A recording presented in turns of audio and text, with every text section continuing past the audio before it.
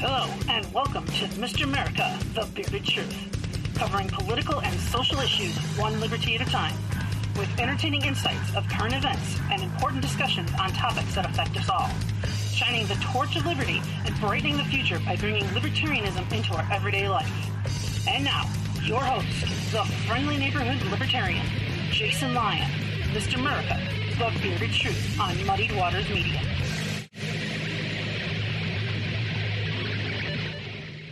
Oh, boys and girls, it's Saturday, but you somehow have the beard here. Who messed that up? Well, of course, it was me.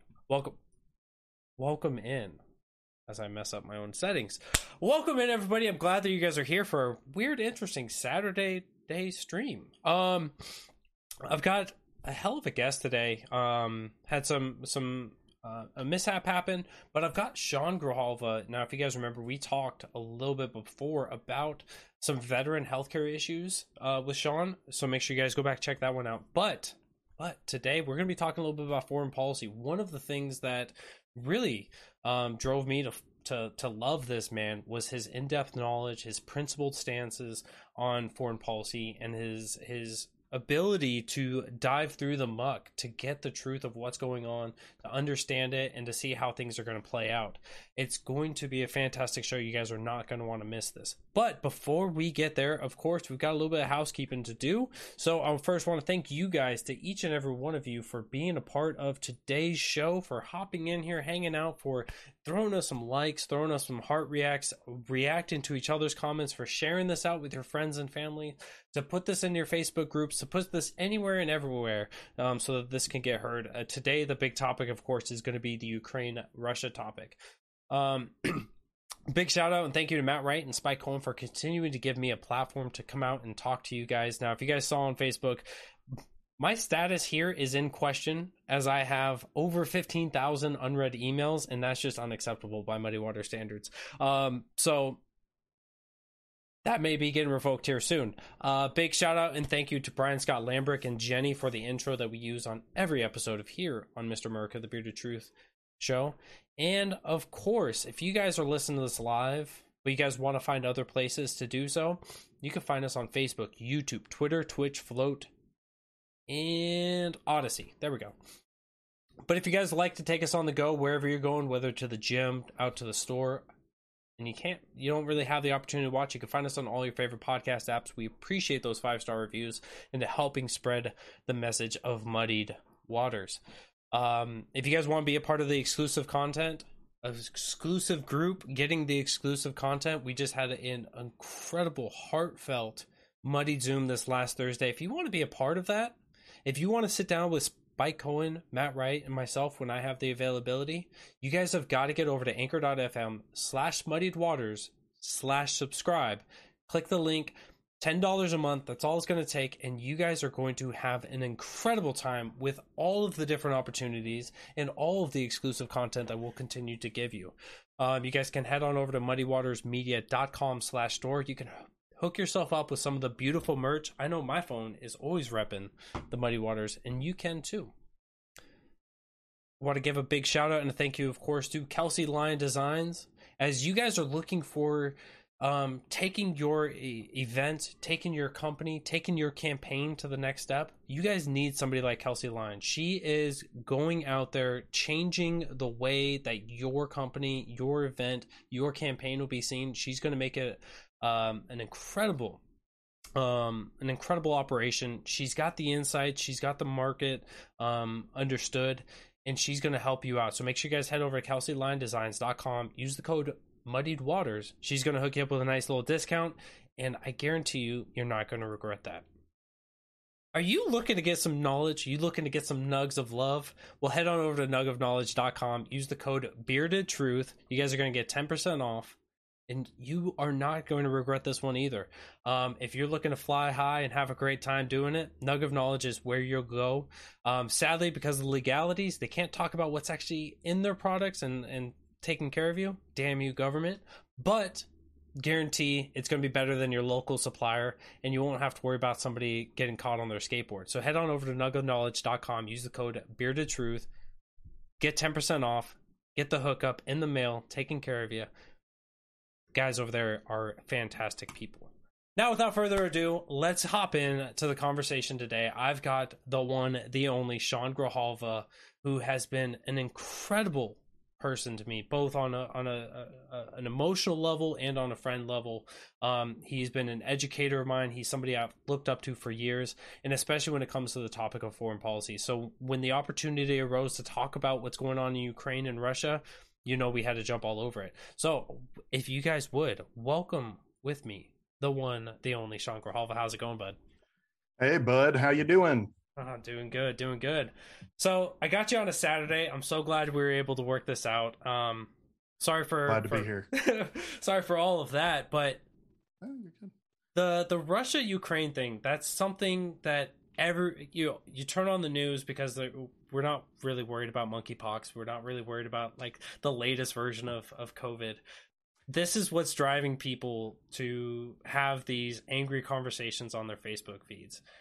So much disinformation has come out because it's been politicized in so many different angles. So I wanted to bring you on to hear what your thoughts are and to dive into this, because it's so incredibly important that we get somebody that's more unbiased, but somebody who's principled for what steps are being taken, how they should have been taken, and everything else. So I'm going to open the floor for you. Have it away. All right. So starting with the conflict in Ukraine, there was a whole lot of, to be really direct, BS messaging coming out of Russia, coming from the Kremlin about why they were doing this. There were talk of Nazis, which we'll get to here in a second. There was talk of Ukraine didn't have its own culture. But at the end of the day, Russia is in a really, really bad position, and they have been for a very, very long time. Also, when we're talking about countries, you have to remember that they have their own history that is very unique. It's very valid. So when we look at Russia, there is a long history of oppression from outsiders. And part of the Russian psyche is that like outside oppressors go and kill millions and millions of people and do absolutely horrific things to those people while they're occupying. This is something, if you look at the Central European plain, that's more or less like a highway.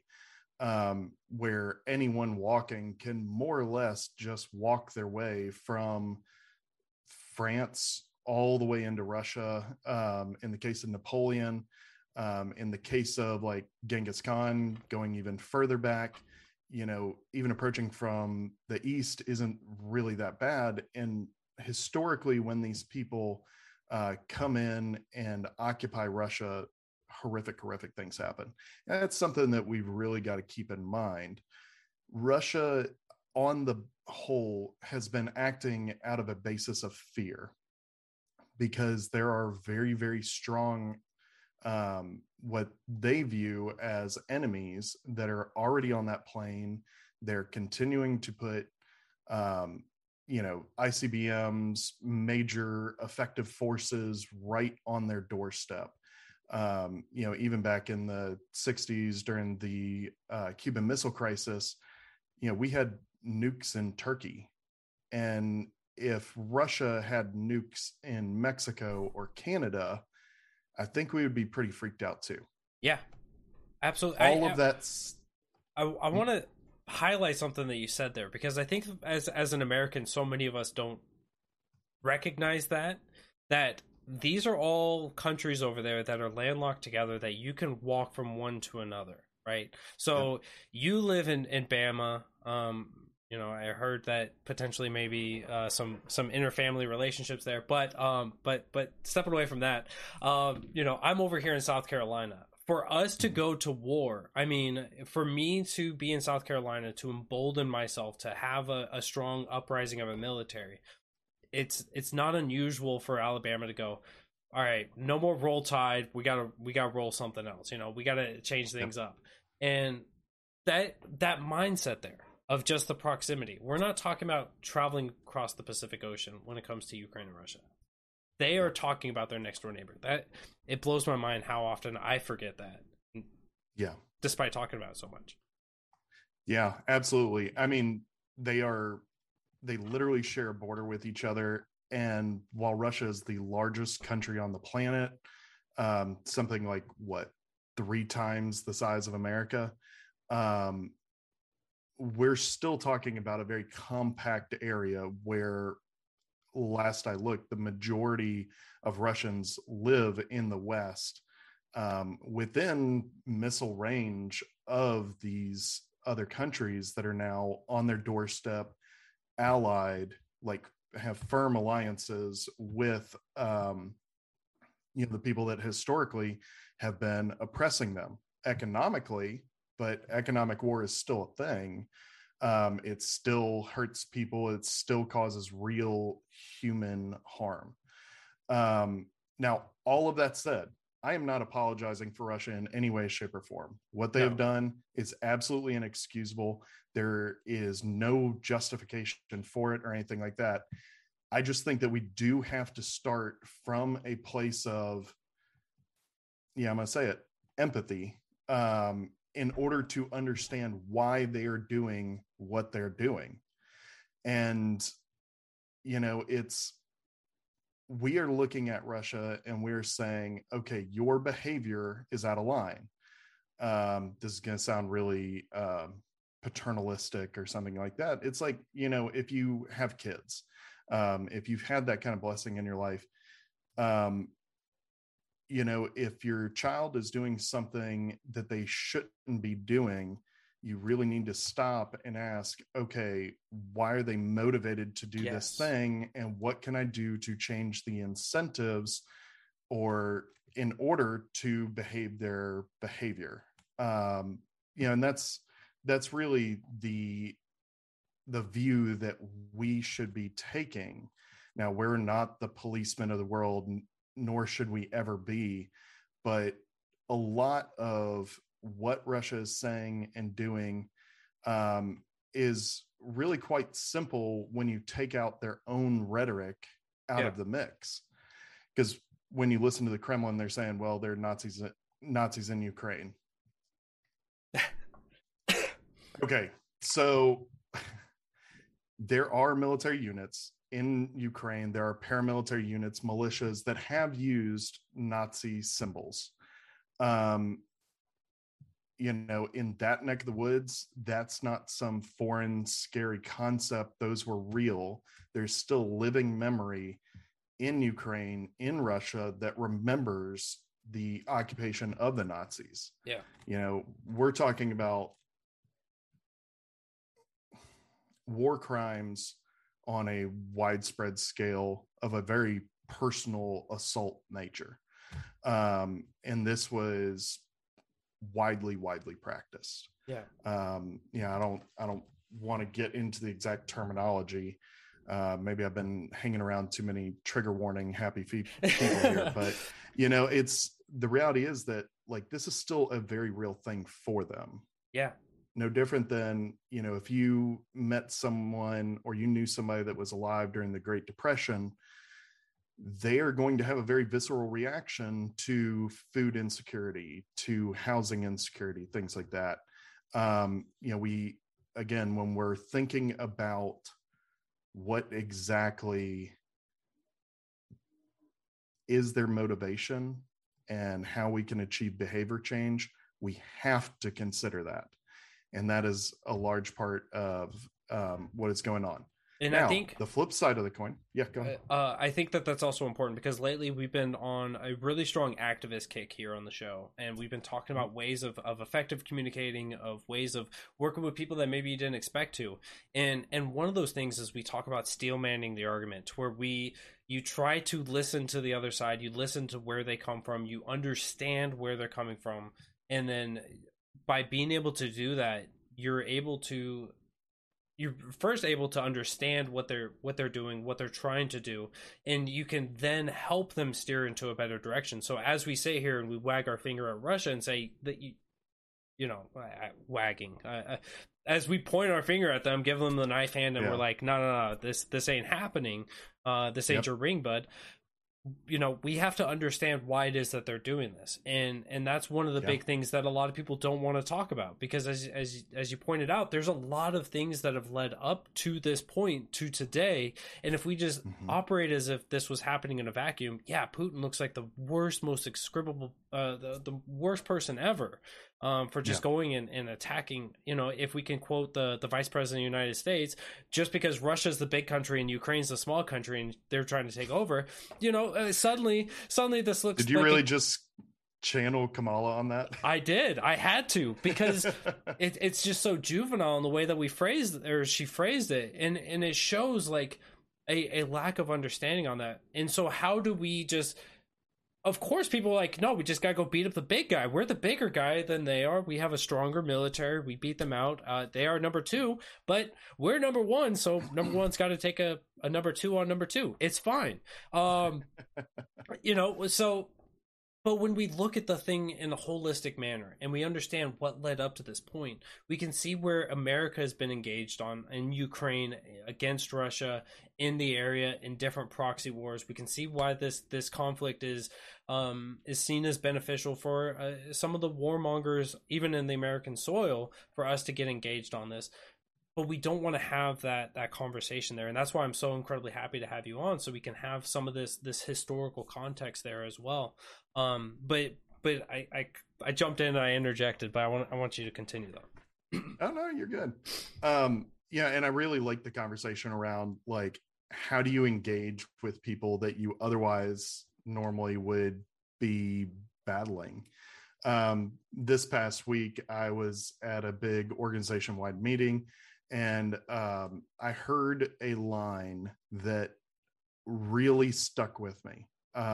Anyone that has been around me knows that, I tend to carry around some sort of like writing pad and pen at all times, because sometimes you just get these ideas or hear these things that it's like, you got to write them out. And I believe it is a paraphrase from Abraham Lincoln, and it goes from, if I make my enemy my friend, have I still not defeated them?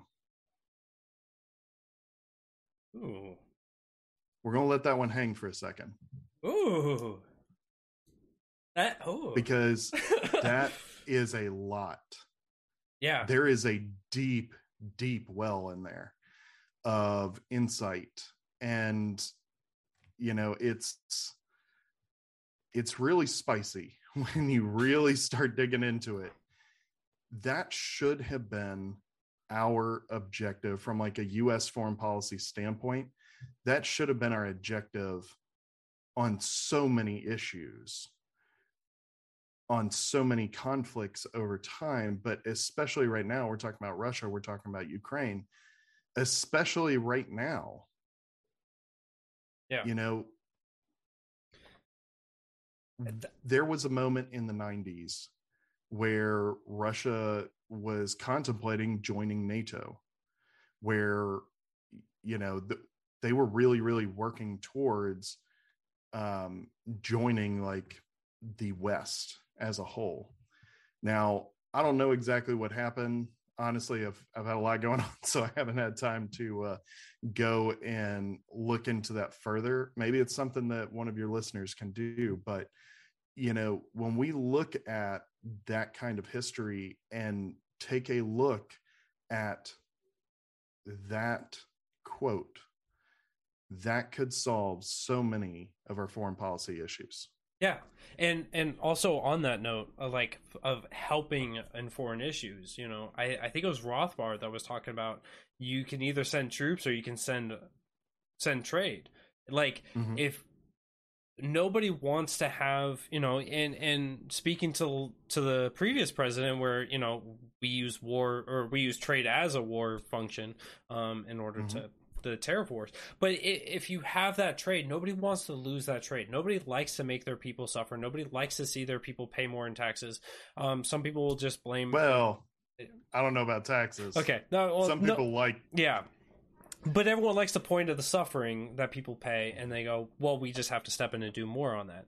And so, the opportunities have arisen in the past of being able to engage in productive trade with one another, Yeah. and we've missed so many of those opportunities as well. But And I'll tell you, years ago at work, I had the great opportunity of working on like a big foreign policy course. Mhm. Me and I don't. Uh-oh, just lost you for a second. Try say something. Nope. Nope. It's gonna pop up in a second, but so it always pops up and says, "There we go. You should be good now." Okay. Yeah. All right. But yeah, if you've never had Dan Johnson on your show, he is absolutely incredible. This guy, he is a young guy. He is on fire. He is going to go and do some amazing, amazing things. I'm very happy and proud to call him a friend of mine. And when he first joined the organization that I work for, like one of the first projects that we got was I was kind of given the lead on it, and Dan was working for me. As his life is changing and all that, currently I actually report to him, which has been like the greatest growth opportunity for me because I've learned so much from him. But one of the things that we ended up teaching was this idea of a stoplight for foreign policy, where the green is trade, yellow is diplomacy, and red is war. Very, very simple. Green means go, trade all you want. Yellow is diplomacy. I mean, we're talking about, agreements, international organizations, foreign aid, things like that. And then red is when we're talking about full-blown war. Okay. And that's a really, really great, I guess, frame of mind, paradigm to look at foreign policy, because it's something that like your average liberty-minded or anti-collectivist person looks at it and they're like, well, there's nothing that I can do. Well, there are some things that we can do. When we're looking at like the green light under trade, that's where most human beings individually can do the most possible, because we're talking about like breaking barriers for other people. We're talking about empowering them, if that's giving funds to them like Live Aid and stuff like that we've done historically in the US over the years, or if that's just literally buying their products. I will once upon a time, not that long ago, I used to go on these long rucks during the beginning year of COVID, where I'd wear like a weighted plate vest, and I always love a good sticker or patch or something like that. And there's this company in Germany that started doing a series of patches that would benefit Ukraine. So they would only take the bare minimum for them to essentially clear that batch of patches, and they would send the rest of the money to Ukrainian organizations and stuff like that. That's a great example, because not only are we benefiting Germany in that case, the money is going to the strongest ally in that area, but also they're taking all the extra profits from it and they're sending it directly to the people that need the help the most.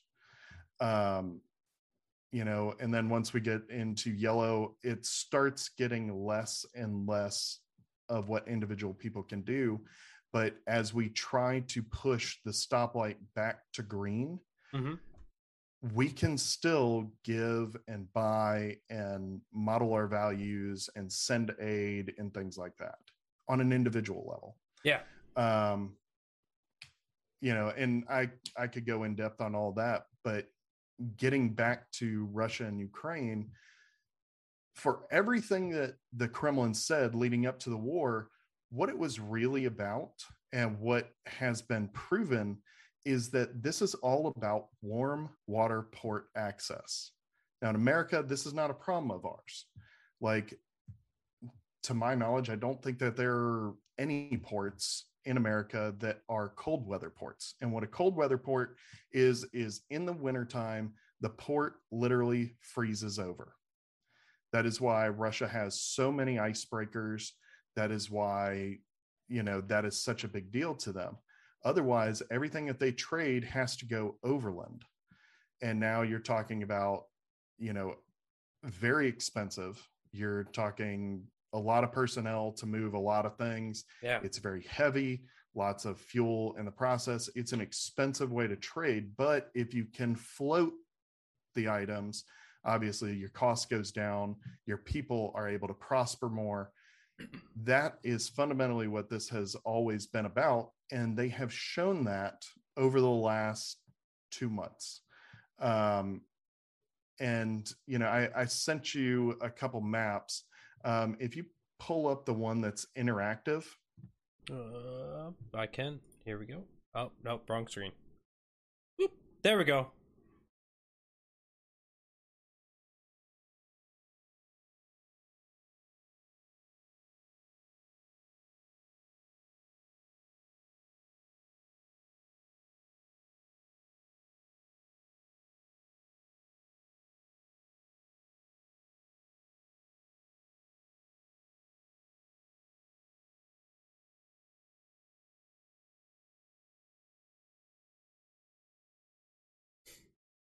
Yep.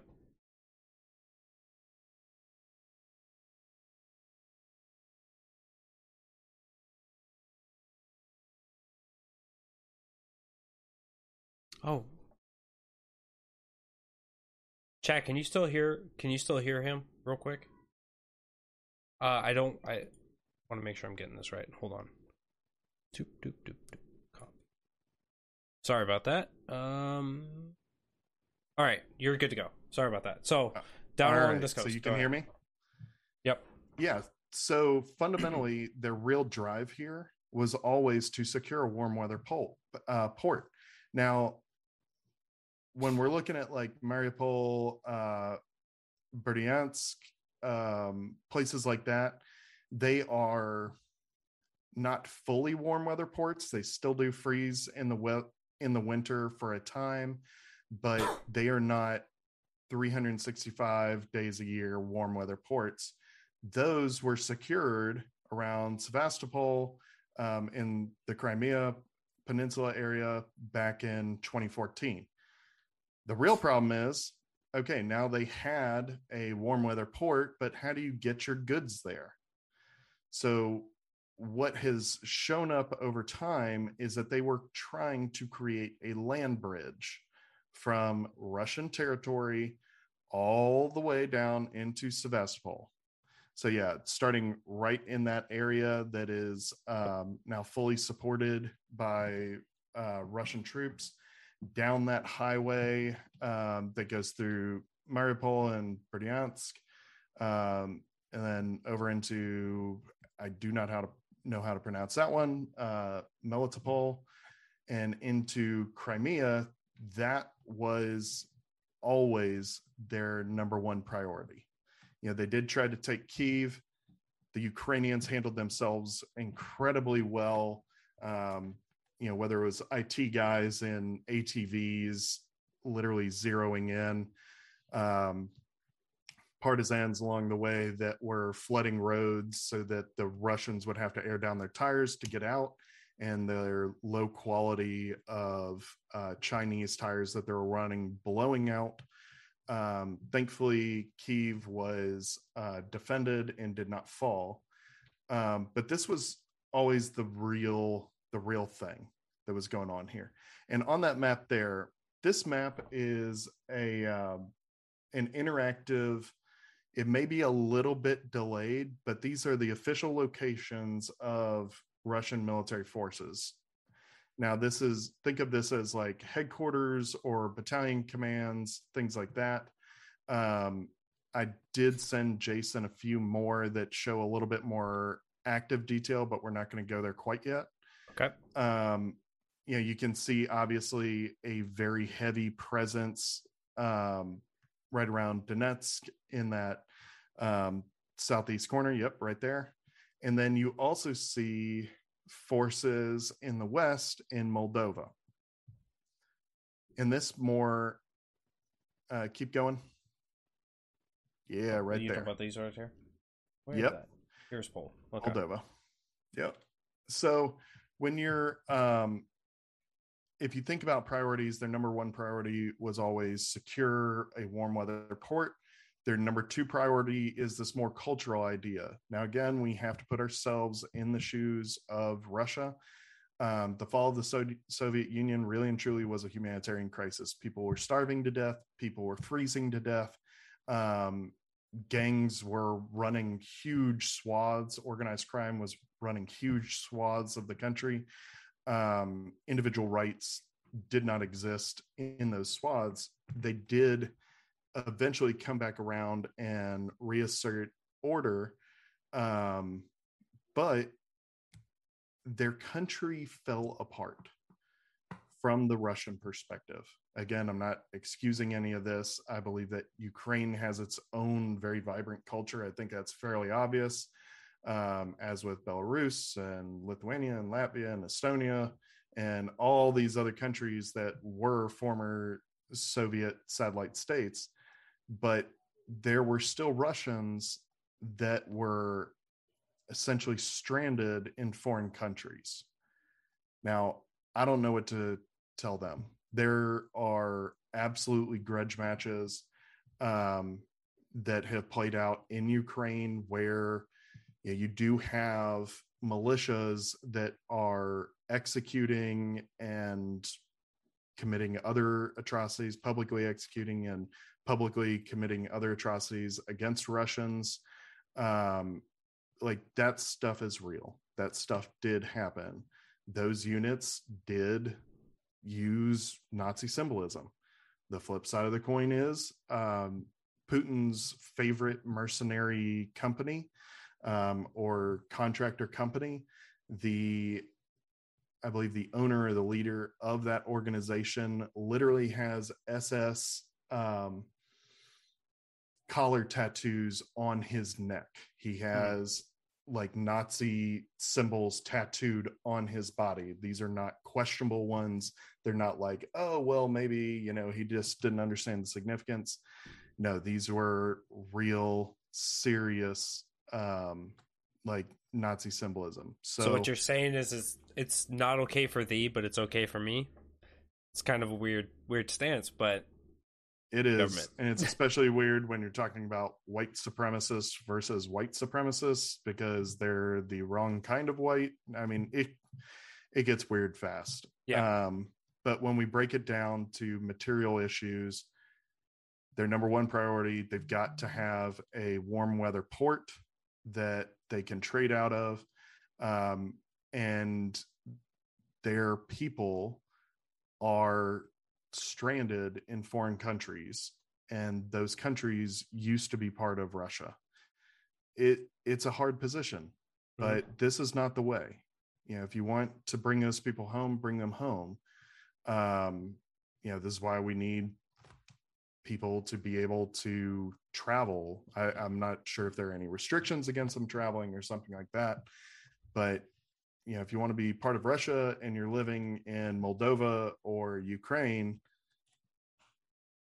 like I got nothing for you. Like, yeah, maybe scoot. It's such a struggle in all of this because there's so much of that it's just like when we look at it from the American perspective.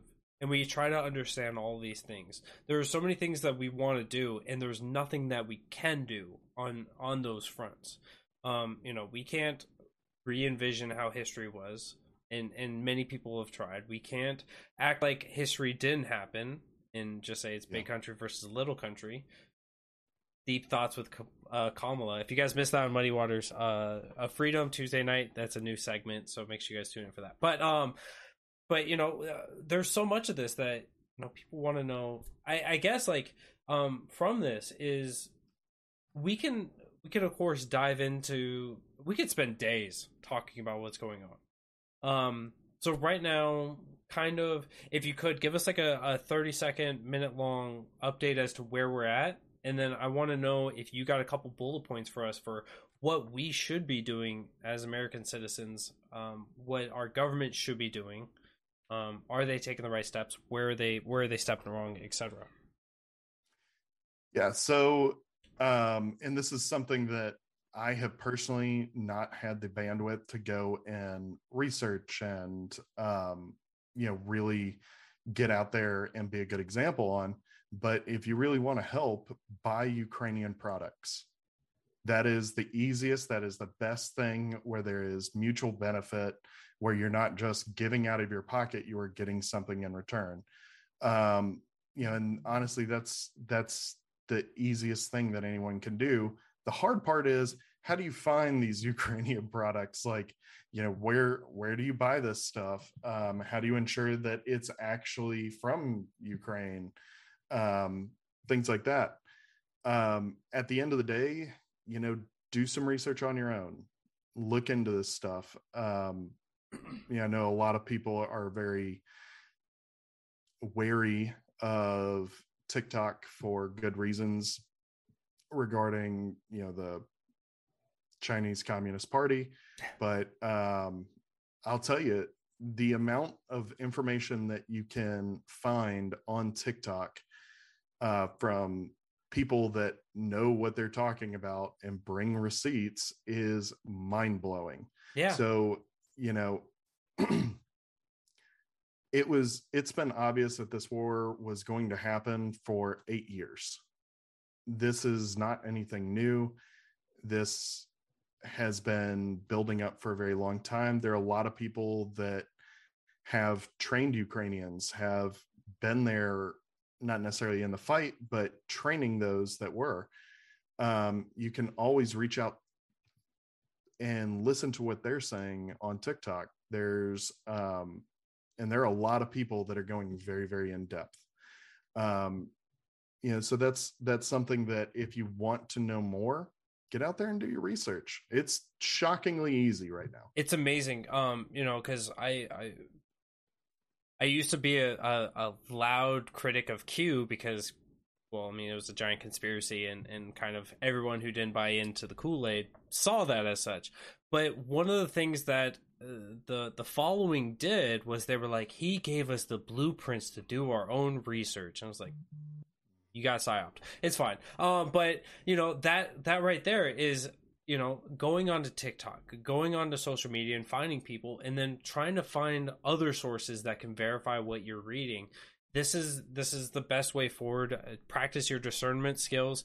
Does it make sense?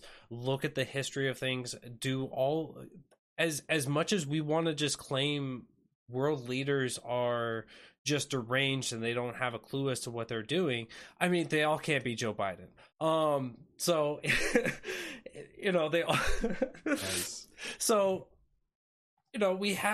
there are going to be opportunities where it is a cognitive disability to have somebody in power. They're going to flail about. We have reports coming out that Putin is sick, and so if he's dying, which he is.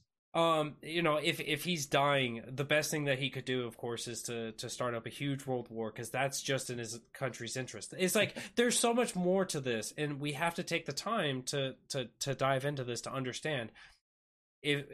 Oftentimes we like to take unrelated matters and smash them together and make sure that we've got this blueprint back here of this map, and we got the little thumbtacks and the string, and we're standing there smoking 16 non-menthol cigarettes, because that would be bad. Just looking like a crazy conspiracy theory. It's like, Putin can be sick. It doesn't mean that he's just fuck it, if I'm gonna die, I'm take the world down with me. There could be a lot more to this, and that's why I'm so glad that I had you on for this. Because there is so much more to this. There is, those trade routes are massive. If you are cut off and isolated, and right now you've got the Kremlin coming out and pushing numbers to make the ruble be more valuable, if you will, to the US dollar, and it's like, but they can't trade it anywhere. So it's kind of worthless on the world market, sure. So whatever they value it at, if Venezuela came out for a while and was like, our money's worth billions, it's like, yeah, you went through like 1,000,000,000% inflation in a year. Like nobody cares. Like for those gamers out there, World of Warcraft gold at one point was worth more than a Venezuelan currency. Like a video game's virtual currency was worth more. Nobody cares That's what you insane. sell. Yeah, and so we have a lot of stuff to discern in this. Doing like what you've done, go to the sources, find out. I'm gonna grab this link for you guys. The Rondelli Foundation. I'm gonna put that link in the description for the show notes so you guys can get that. I do have a question for you before we get to my final question for you. From the chat. John Connor asked, speaking truths, you guys, appreciate that. Is our intervention warranted and justifiable from the government's perspective? He says, I cannot even keep straight how many billions. We were allies in World War II and have fought ghost wars with them ever since. Is the government warranted, justified in what they've been doing for the money they've been sending and any other actions that you've seen? I believe that the government's role is to first and foremost is to secure individual rights. I think that is pretty much the entire job description. We're well past that. We've been well past that since the 1800s. Yeah, 200 years at this point. Like, I would love to see a reality where it is truly limited, small government. They stick to their wheelhouse and all of that. But in the meantime, I'm going to engage in reality instead of the fantasy that I wish I were living in. And, it's unfortunate that they are continuing to do stuff like this with so much of our money. It is causing real problems at home. There is literally a baby food shortage. Like, this is a problem. This is a real problem. This is something that is actually more in their wheelhouse than sending $40 billion worth of military equipment to Ukraine. At the end of the day, the word intervention, I think, is a very specific word. So when we're looking at it, we don't have troops in active combat. We are avoiding that with every single thing that we can for very good reasons. JFK's number one fear was that a nuclear-equipped country, when faced with either launching nukes or a humiliating retreat and defeat, his biggest concern is that they would say, all right, you know what? Let's do this thing. I'll take everyone out with me.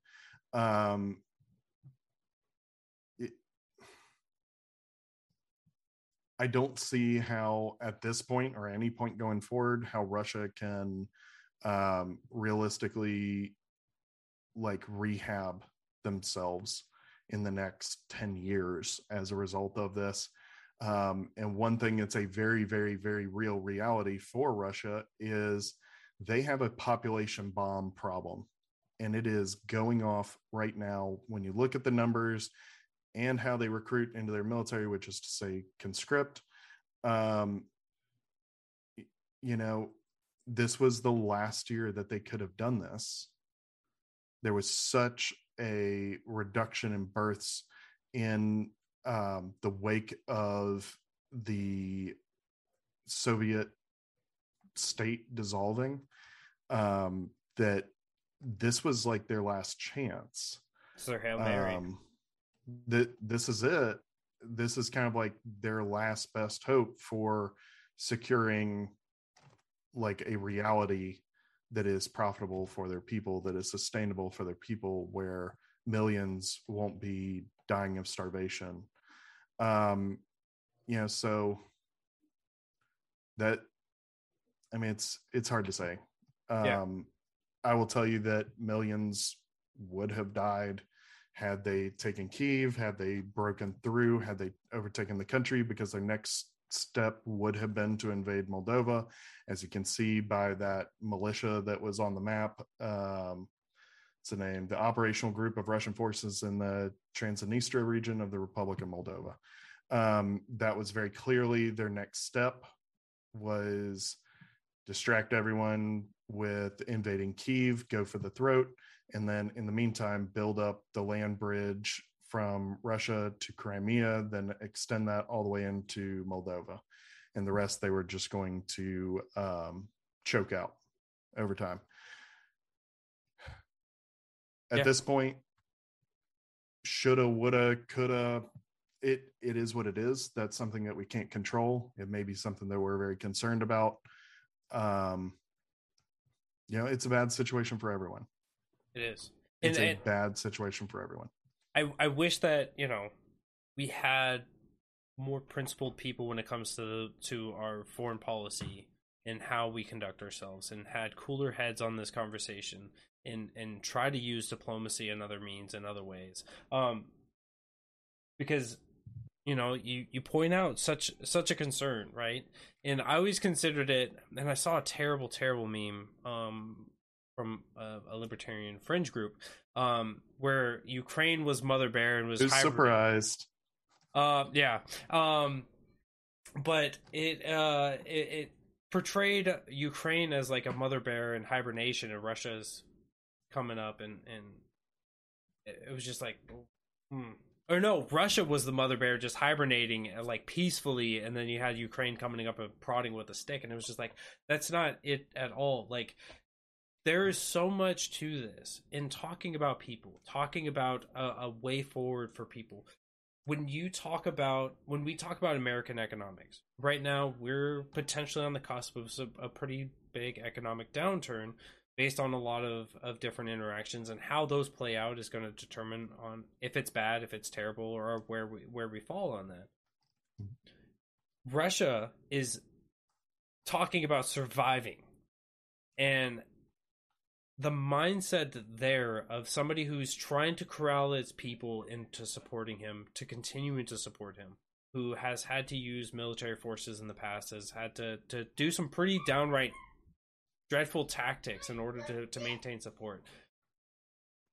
This isn't something that he's going to take lightly. It's interesting that, when we saw him stand on the world stage and said, I'm willing to use mutual destruction if we have to, and people went, he's just a crazy madman. It's like, we have to have that understanding. We don't have to agree, but we have to at least understand where people are coming from, why they're doing what they're doing, and then that way you can either leverage that for them or leverage that against them, depending on how you want things to play out. You can use these things, and it's disheartening to see, I feel like there's a public facing from our government of what's being said to the people versus what's actually being accomplished. And certainly, right, propaganda is a big thing when it comes to every conflict, every war. You have to be able to discern through that. So don't just trust, well, Joe Biden and Kamala said this, so therefore it's the real deal, Holyfield. There's so much to this, and I know that you're limited on time today, but I want to give you a last opportunity if you wanted to throw any last bit of information here on the Ukraine-Russia conflict, any last big... You want to leave a cliffhanger for everybody. I want to give it for you. Well, I'll tell you, if you do have folks that want to hear more, let's set up another interview. Let's go into depth. There is so much to unpack from all this, from Russia being the greatest, most convincing paper tiger in the history of the world, to digging into who's right and who's wrong, which, spoiler, it's not that clear cut. We can definitely do that.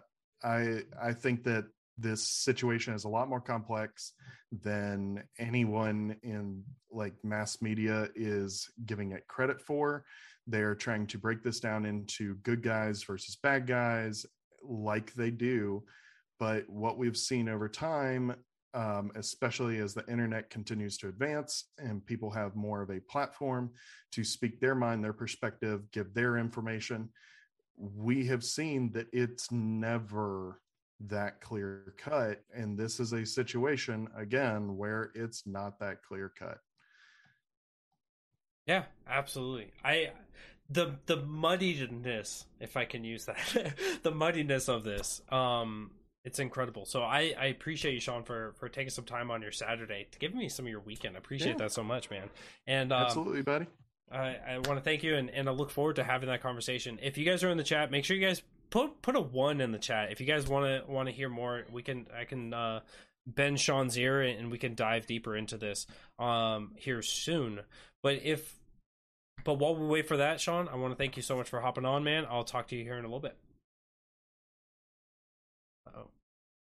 You're muted again.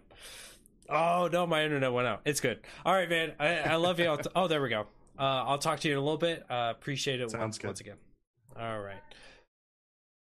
There's so much to this conversation. Of course, we couldn't do it in 1 hour. Of course, we couldn't sit down and just hammer all these details out and get it to you guys in one simple package, because we're talking about years of history, years of conflicts, and not just years, but decades of conflicts, decades of repressed feelings and turmoil, and understanding the politics inside Ukraine, inside Russia, inside NATO, inside America, inside all these different figures.